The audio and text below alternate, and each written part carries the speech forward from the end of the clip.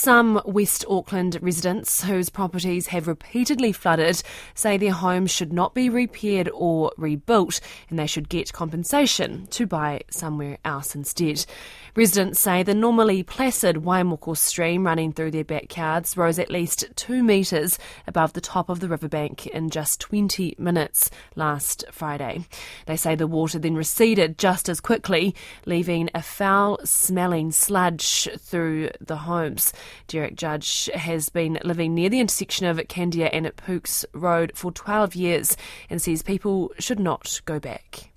We are currently yellow stickered. We have restricted access to the property, so we're allowed into it to get important documents and valuables. It had floodwater coming through at bench height, and it's all, the muddy water that, when it recedes, leaves about 1.5 inches of infected mud on the floors. Furniture floated around, obviously, a consistent story with a lot of people who have gone underwater. And now that it's been 6 days and locked up, it's just, it smells disgusting. And everything's been lost. Oh, goodness, I'm so sorry to hear that. And how was this compared to what happened in 2021? Much faster. Much faster, and in the daylight. So 2021 happened after 11 o'clock at night and came to our floorboards rather than through the house, but the garage is about 1 metre lower, so it came right through the garage. For the 2021, we lost vehicles, all tools, photos, videos, and everything that was stored, files, etc., filled up a 9-cube skip bin with personal effects. This time, it's you can't even start the cleanup. Where do you start? It's, much worse and much faster. And your neighbours in a similar situation to you? Slightly worse. So our neighbours have been red stickered. They can't get back into their property. There was a tiny home that floated down a road in Auckland. Those were our neighbours, and they'd been living in that tiny home since the last flood. And Andrew was actually in that tiny home with his dogs when it lifted up and floated down. So they're slightly worse off. They're upstream from us as well. So whilst it's bad for us, it's been pretty shocking for them for the last year and a half. What do you think needs to happen to those properties now? Well, more than likely they'll be uninsurable. And the thought of rebuilding on them, we would essentially need to live in a tree house now. We'd have to have almost a 3-story house and not use the bottom 2.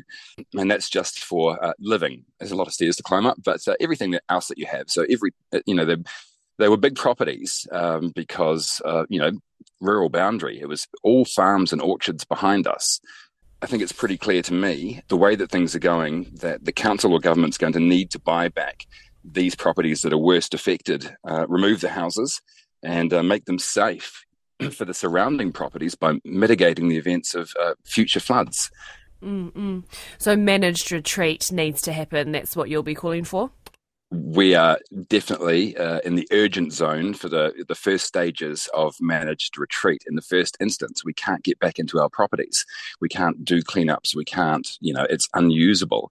From there, knowing that this is on the cards going forwards, it's the most important thing. We've got, a lot of us have got nowhere to live, but knowing that you will have somewhere to live is a very important thing. So yes, managed retreat.